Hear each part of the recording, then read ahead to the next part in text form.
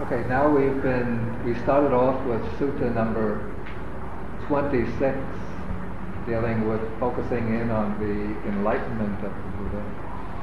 And in Sutta number 26 of the Majjhima Nikaya, this is treated extremely briefly.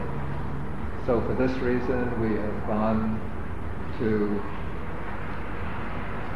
Sutta number 36, which takes this matter in somewhat greater detail, showing how the Bodhisattva first had undertaken these extreme austerities, then he gave up on the extreme austerities and discovered what he thought to be a new way to enlightenment by recalling this childhood incident when he was sitting under the rose apple tree and almost spontaneously he entered into the first jhana.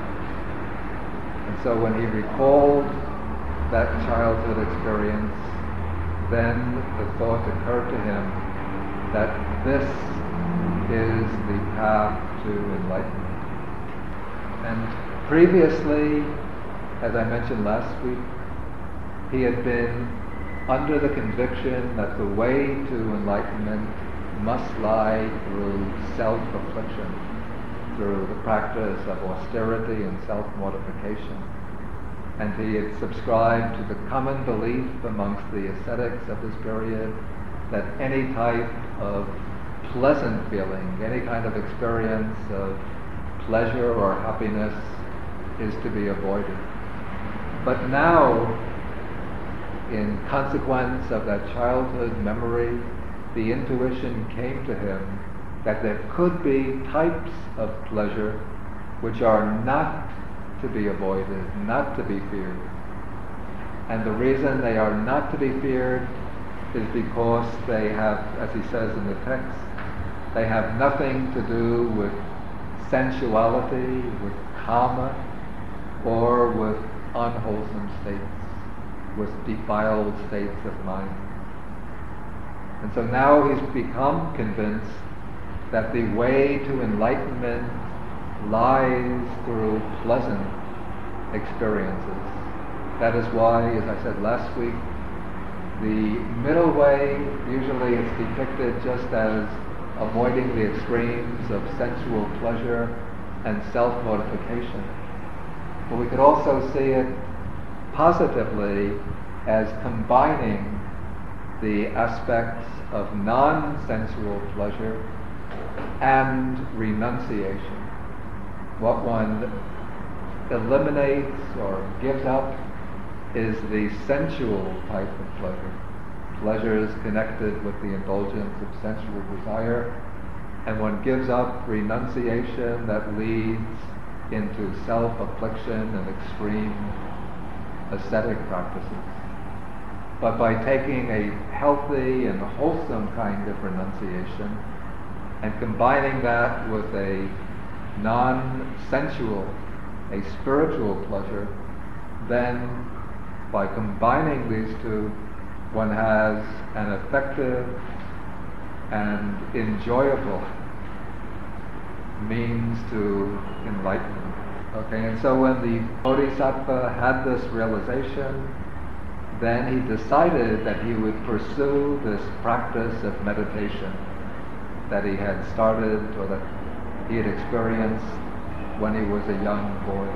But now his body was extremely weak because he was practicing fasting and austerities, and he was so weak that he couldn't really maintain a firm meditation posture. And so he decided to resume taking normal food. And he started going on alms round and collecting food from the houses. And at the time there were 5 ascetics who were associating with him and attending on him because they had been very impressed by his bearing and his determination, and they knew that he had gone forth from the princely family, from a royal family, and so they were convinced that if anybody amongst all of the ascetics that they knew in this part of India if anybody was going to achieve enlightenment, it would be this prince of the Sakyan clan. But when the Bodhisattva started to go on alms round and to collect food and to eat and to resume his normal body weight, then these 5 ascetics became disgusted with him. They were convinced that he was giving up the struggle for enlightenment and just living a life of ease and comfort in the guise of a monk's robe. And sometimes it's thought, I think, in some popular stories of the Buddha, of his quest for enlightenment, that the meal that he received from Sujata was the first meal after he decided to give up the fasting. But I don't think that's very convincing, because when Sujata came to offer him that meal, she found him sitting under the tree, already very handsome, very impressive. So if he was still emaciated and just reduced to skin and bones, she wouldn't have been impressed with him. I think what happened is that he started to go on alms round and to resume taking normal food until he regained his strength, maybe over a period of several weeks. Then, on the day that he was to make this determination to struggle all night for enlightenment, it was on that day, the morning of that day, that Sujata came and offered him this meal. But the alms offering from Sujata is not mentioned in the Pali canonical texts themselves, but it's mentioned in the commentary, in the story about the Buddha's quest for enlightenment, in the commentary. Okay, so now the story continues with paragraph 34. The Buddha says that when he had eaten solid food and regained his strength, then quite secluded from sensual pleasures, secluded from unwholesome states, I entered and dwelt in the first jhana. But now the traditional story of the Buddha gives us something else that happens before he enters into the jhanas. What is it that happens that we don't find quite in that way in the old sutras, but it comes in all the traditional accounts of the Buddha's enlightenment? But more generally, the point that I'm getting at is that the whole battle with Mara is, we don't find this in the old sutras, but it comes in very early accounts of the Buddha's enlightenment, preserved in different Buddhist traditions. Yeah, the Buddhacharita. Also, the Mahavastu gives a very, very graphic account. It seems that there was one common source for this legend of the Buddha's battle with Mara. There are some sort of hints of it in the Sutta Nipata collection of texts where the Buddha speaks. There's a sutta called the Exertion, the Bodhana Sutta, where the Buddha describes his struggle for enlightenment.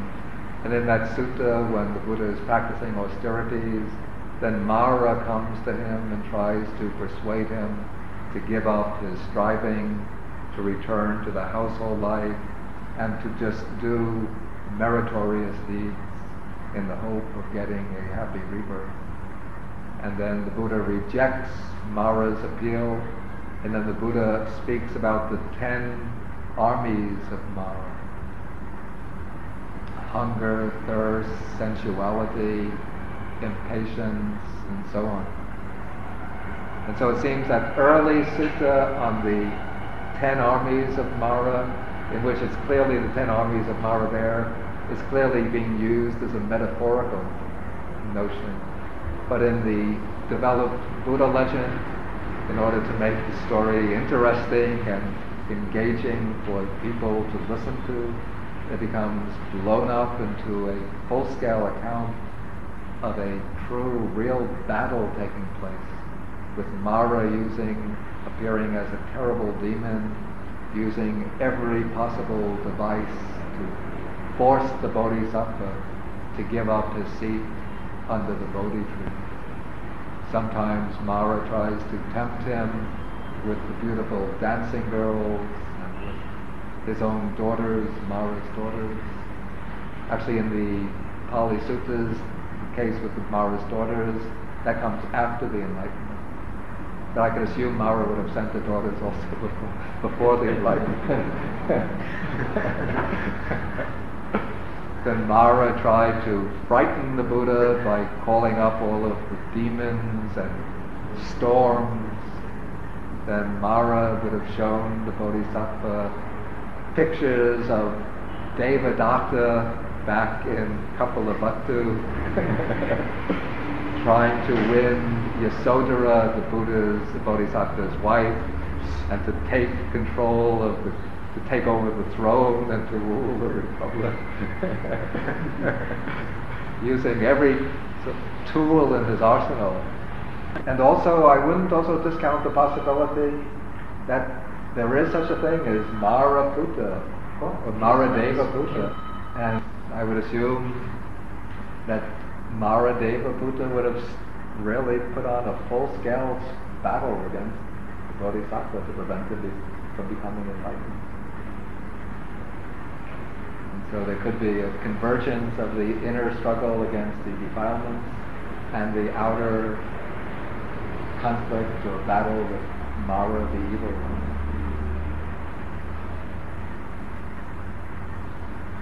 Anyway, eventually it reaches the point where after Mara has tried every strategy possible and nothing can make the Bodhisattva budge, then Mara challenges his right to be sitting on the ground. He says, you should get up from that seat, that spot doesn't belong to you, you have no right at all to sit there. Then the Bodhisattva says, I have every right to be sitting here. Then Mara says, what is your right? Who is there to witness, to bear witness for you? Mara turns to all of his demons, and he says, isn't it true that the Bodhisattva has no right to be sitting in that spot? And they all agree, and they say, we agree with you, Master. He has to go. And then Mara says to the Bodhisattva, who is there to support your case for your right to be sitting here? And there's nobody on the Bodhisattva side. But then the Bodhisattva says, the earth is my witness. Then he takes his right hand and he puts his hand down and touches the earth.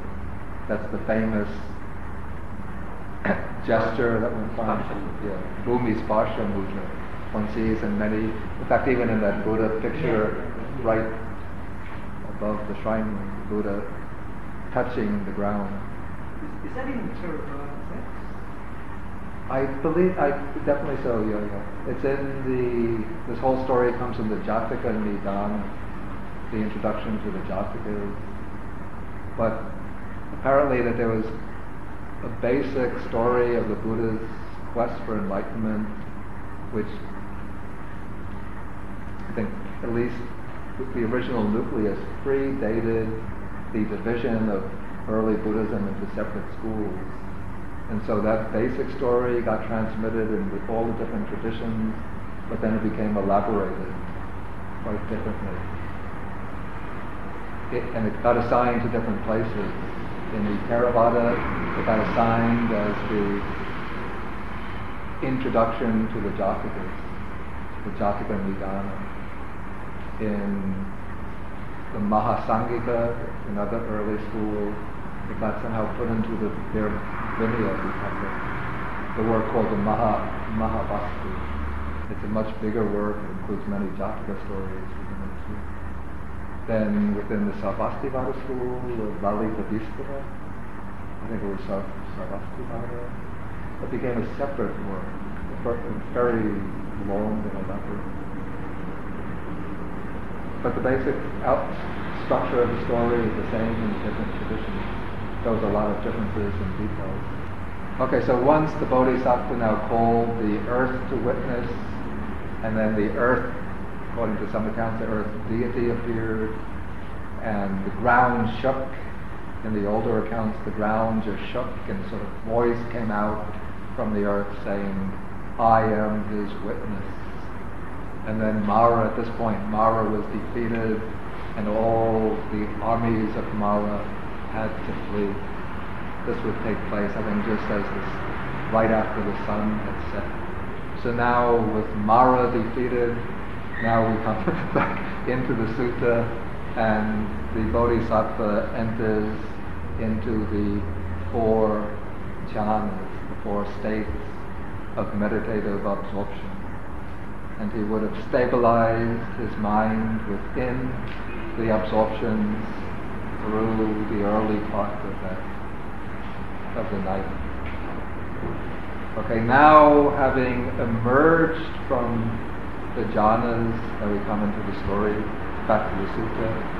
He said, paragraph 38, he says, when my concentrated mind was thus purified, bright, unblemished, rid of imperfections, the defilements, malleable, wieldy, steady, and attained to imperturbability, I directed it to knowledge of the recollection of past lives.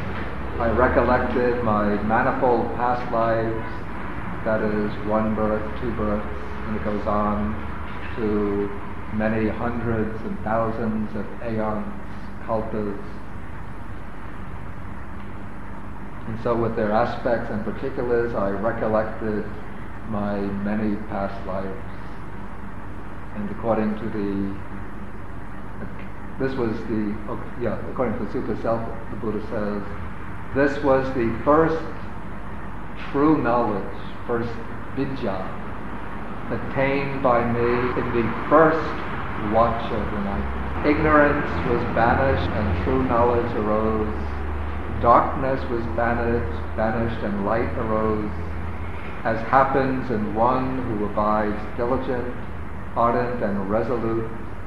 But such pleasant feeling that arose in me did not invade my mind and remain. While the Bodhisattva was recollecting his previous lives, he would have felt pleasure that this knowledge was unfolding before him. But this pleasure did not grip his mind and obsess his mind, so he didn't become attached to it. Here the reference to pleasure is intended to balance out the earlier part of this, the preceding part of the sutta, when the Buddha described his ascetic practices. He said that even though the terrible pains arose in him, but that painful feeling did not invade his mind and remain, didn't obsess his mind. So taking both together, it shows that the Bodhisattva had developed a perfect upekkha, or equanimity, so that his mind could not be shaken either downwards by pain or uplifted by pleasant feeling. Okay, then in the middle watch, or second watch of the night, he directed his mind to the knowledge of the divine I, or what's called the knowledge of the passing away and rebirth of beings, Chutupapati. Yeah. And so with the divine I, he says, I saw beings passing away and reappearing, inferior and superior, fair and ugly, fortunate and unfortunate, and I understood how beings pass on according to their actions, to their karma. Okay, so in the case of the first knowledge, his supernormal knowledge was directed to his own past existences. And he saw the working, let's say the working of the process of karma and rebirth in relation to his own life, his own migration, transmigration through samsara, even over hundreds and thousands of great aeons. But now the divine I is directed outwardly to the rebirth, passing away and rebirth of others. And so now within the present, he was watching this whole cosmic process of transmigration in place, seeing how beings are passing away and undergoing rebirth as determined by their own willed actions, their karma. In the full text it says he sees how beings who hold wrong views and who behave in unskillful ways accumulate unwholesome karma, which will lead them to a rebirth in the lower world.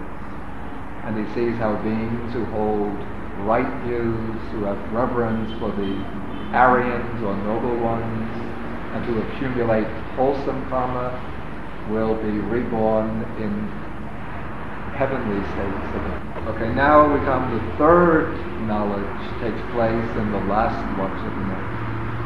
He says, when my concentrated mind was thus purified, bright, unblemished, and so on, I directed it to knowledge of the destruction of the taints of the asavas, the most basic, most primordial defilements.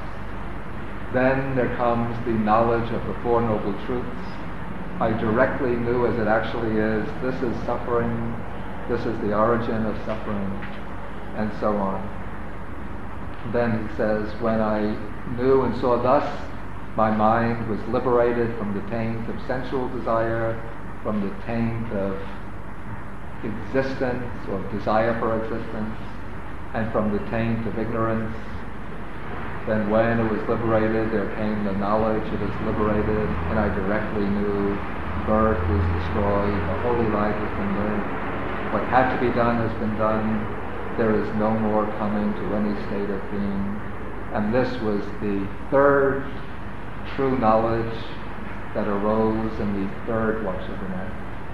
So here we have this knowledge that culminates in liberation, treated very, very elliptically, very, very compressed way.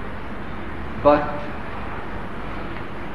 another sutta will show this process by which the Bodhisattva arrived at that knowledge of liberation in greater detail.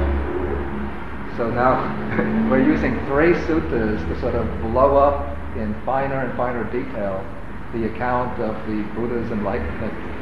Verse number 26, very concisely, just in one paragraph. Number 36 takes it over several pages, but gives a very stereotyped presentation of his actual enlightenment experience.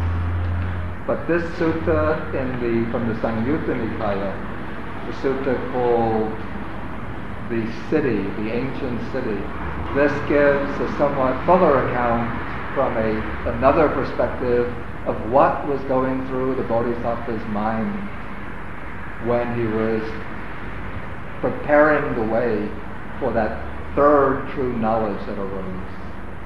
Okay, here he's speaking. He says, before my enlightenment, while I was still a Bodhisattva, not yet enlightened, it occurred to me, alas, this world has fallen into trouble in that it is born, ages and dies, passes away and is reborn, yet it does not understand the escape from this suffering headed by aging and death.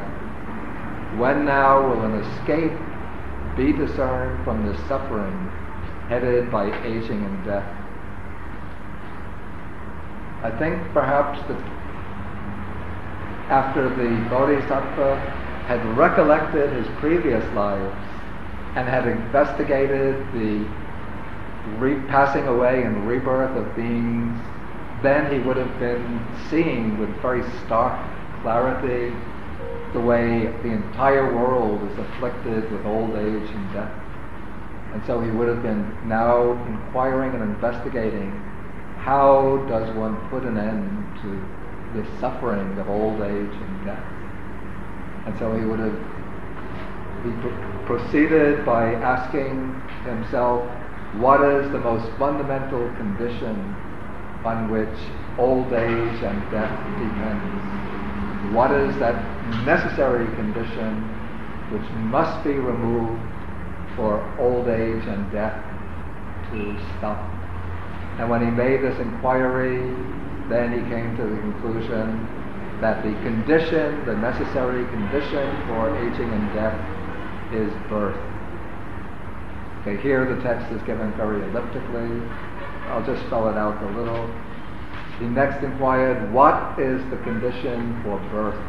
And here by birth, jati is meant not coming out from the womb, but the initial moment of conception that takes place for human beings, that takes place in the womb. So why does conception take place? And the answer he came to was what is called bhava, which means existence. And this is usually interpreted to an active process of existence in a previous life, which has prepared the way for conception to take place in the next life.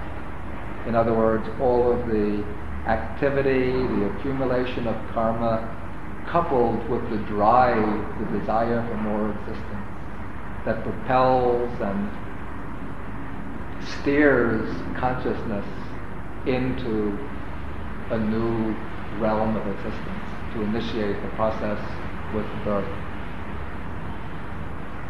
Okay, why does this activity, this, you say, frenetic activity driven by, why does this frenetic activity that culminates in birth take place?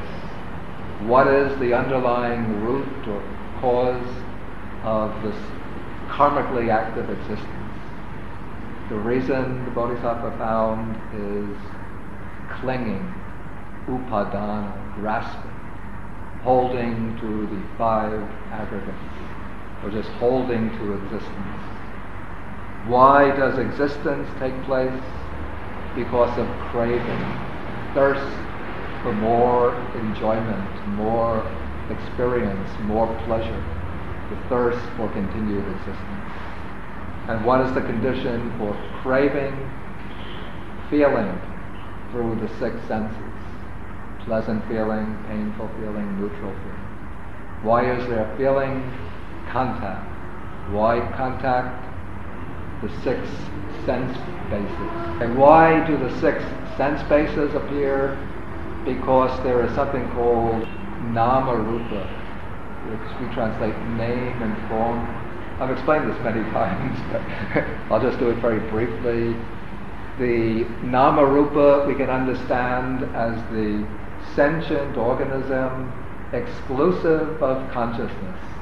Often in explanations of nama rupa they have consciousness within nama. But in the old suttas, consciousness is not part of nama, but consciousness is a separate condition. Okay, nama will be those factors that of cognition that arise along with consciousness, that assist consciousness in knowing an object, experiencing an object. According to the suttas, the five constituents of nama are contact, feeling, perception, volition, and attention. And then rupa is form or the physical body. Then the condition for I don't really want to get too much into a detailed discussion of the conditionality of nama rupa and vijnana, because the main idea here is our main purpose is to find the essence of the Buddha's experience of enlightenment, and not to give a detailed explanation of nama rupa and vijnana, which can take a couple of classes by itself. So we can just, for simplicity's sake, nama rupa together is the sentient organism excluding consciousness, which is vijnana. So then the Buddha inquired, what is the condition for the formation of this sentient organism? And that condition is vijnana, beginning with the first moment of consciousness in the womb, when consciousness arises based on the conditioning from a previous life. So at that very moment of conception, what is later called patisandhi, consciousness arises in the womb in the case of a human birth, and along with consciousness there comes nama rupa, the sentient organism, the ovum, the fertilized ovum, which is the basis for the physical body. And even at the moment of conception there will be some contact, feeling, perception, even some volition, some attention. These are, say, the embryonic mental faculties, along with consciousness. Then throughout life, throughout the whole course of existence, our experience is an interdependent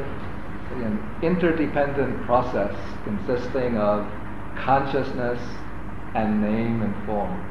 Always, whenever we are knowing any object, there is the basic awareness of the object, which is consciousness. There is the physical body, which is rupa, and there are the mental functions, some feeling, some perception, some volition, some attention, some contact. Okay, so now investigating this relationship, the Bodhisattva came to nama rupa, name and form. Then he inquired, by what is name and form conditioned? And then through careful attention, I made the breakthrough by wisdom. When there is consciousness, name and form comes to be. Name form is conditioned by consciousness. Without consciousness, there can be no real physical organism, no body functioning as a basis for experience, and there can be no mental factors included in nama. Okay, now he inquires, what is the condition for consciousness? How does consciousness come into being? In some presentations of dependent origination, the Buddha will go into the sankharas, or volitional activities, as the condition for consciousness, and then trace the volitional activities to avijja or ignorance. But here he is showing the mutual conditionality. Here I think he's describing the way his own enlightenment took place. So in that case, his investigation worked with this mutual conditionality of consciousness and nama rupa. So he was looking for some kind of more basic condition that consciousness could depend on. Most probably, though the text doesn't express it in this way, what he was engaged in was a quest for the Upanishadic idea of the Atman or the self, seeking some kind of permanent subject behind consciousness. But when he tried to find a deeper subject behind consciousness, he couldn't. All he could find was nama rupa, name and form present as the condition for consciousness. Then he would investigate, well, what is the condition for nama rupa? And he came back to consciousness.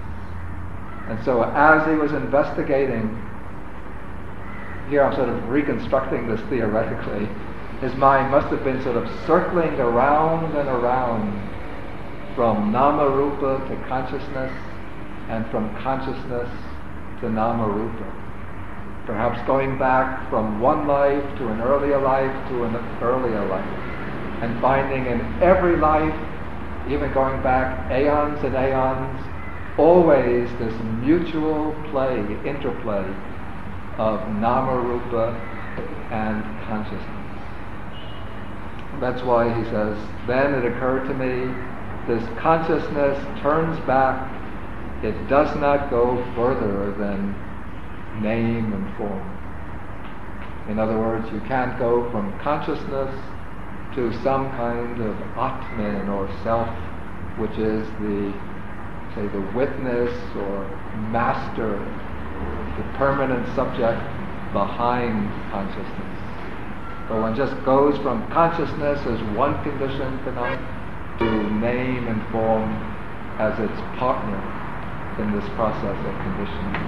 Okay, and then when he saw that one cannot go beyond name and form, then he understood that it is to this extent that one is born, grows old and dies, passes away, and takes rebirth. That is, when there is consciousness with name and form as its condition, and name and form with consciousness as its condition. And then he would see how from name and form all the other conditions emerge, culminating in old age and death. And so at this point he understood this whole process of origination.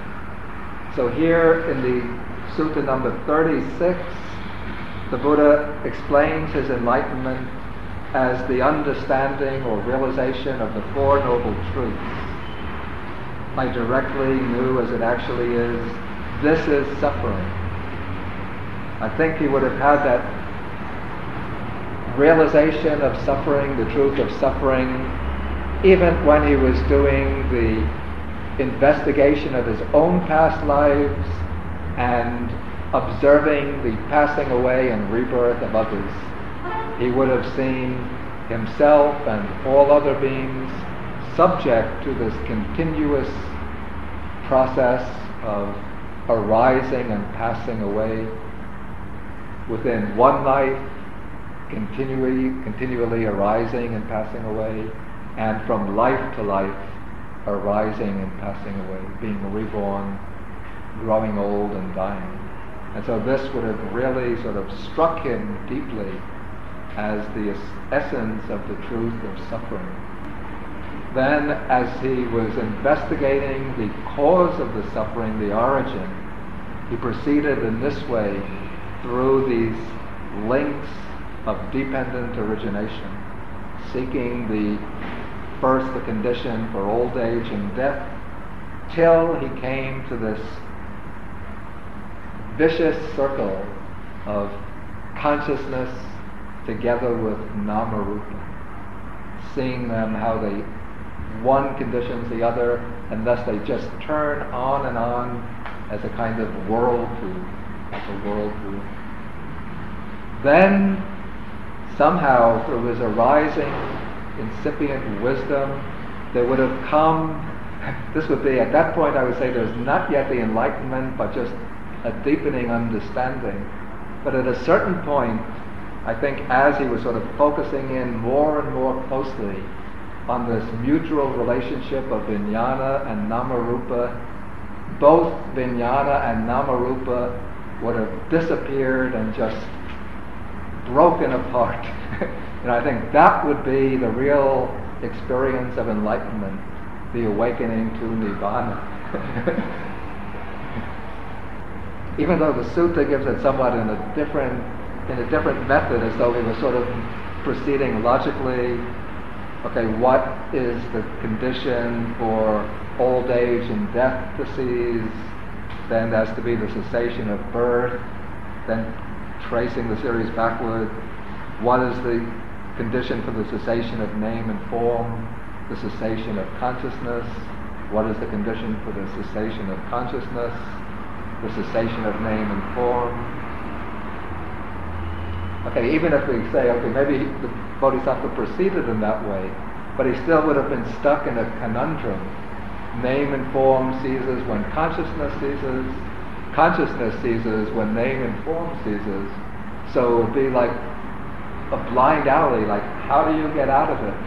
If one is to cease, the other has to cease. But I think maybe just the fact of seeing their mutual conditionality, that neither of them was any kind of ultimate substratum for the other, but the whole process of existence just held together as this interlocking network of conditioning factors, which all being impermanent, dependent on conditions, then just at that moment, perhaps everything would have just fallen apart, and it would have been like the Buddha says in the verse of the Dhammapada, when the householder, now you are seeing all of your rafters are shattered, the ridgepole has been pulled down, and the mind has attained sankaragatam sukam tanhanam kayamacchata. Okay, so and it's at that point that the Buddha says, now I think he's properly at this point the Buddha. He says, it occurred to me, I have discovered this path to enlightenment. Form comes cessation of consciousness. With the cessation of consciousness comes cessation of name and form. Then with the cessation of name and form and so on, all the ways to the cessation of this whole mass of suffering. Cessation, thus in regard to things unheard before, there arose in me vision, knowledge, wisdom, true knowledge and light. And so the way I would interpret what happened as the Bodhisattva was investigating this mutual conditionality of consciousness and name and form, then he would have just pierced through, the mind would have pierced through all conditioned phenomena, and all the conditioned phenomena would have just broken apart, and the mind would have been, say, merged in the unconditioned, in Nibbana, the ultimate element. And then emerging from that, then in retrospect, he could trace that cessation, that experience of cessation in terms of this series with the cessation of name and form, cessation of consciousness, cessation of consciousness, cessation of name and form, all the way to the end. And so now, continuing with the sutta, back to the sutta number 36. He says,